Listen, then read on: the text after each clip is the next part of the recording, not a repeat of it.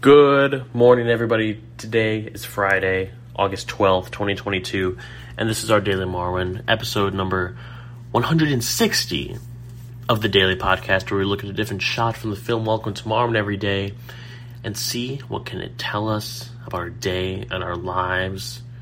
That's what the show is about. If this is your first episode listening, that's kind of what we do around here. We look at a different shot, and then we examine it. We talk about it.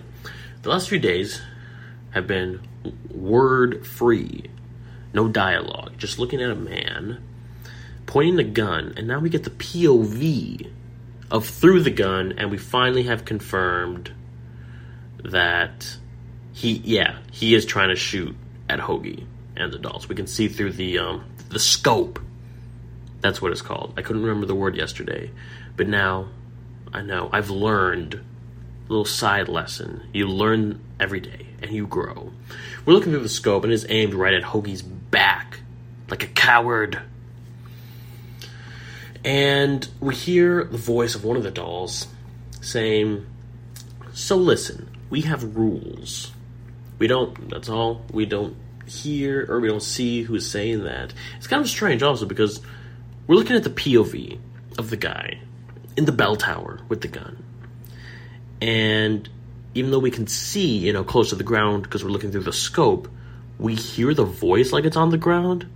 Is this some kind of gun that magnifies sound as well, so you can hear whatever you're shooting at? It doesn't make sense. Why are we hearing this voice right now? And it's the quality of the sound. It sounds a little muffled. It seems to suggest that this is what the gunman is hearing. This doesn't make any sense. So I think Zemeckis is trying to tell us to keep an ear out for things. Okay, keep especially close, ear open to your surroundings, because I feel like the weekend's coming up. You never know what's going to happen. You got to be wary. All right? And also watch your back. Because someone might be trying to shoot your back with the sniper.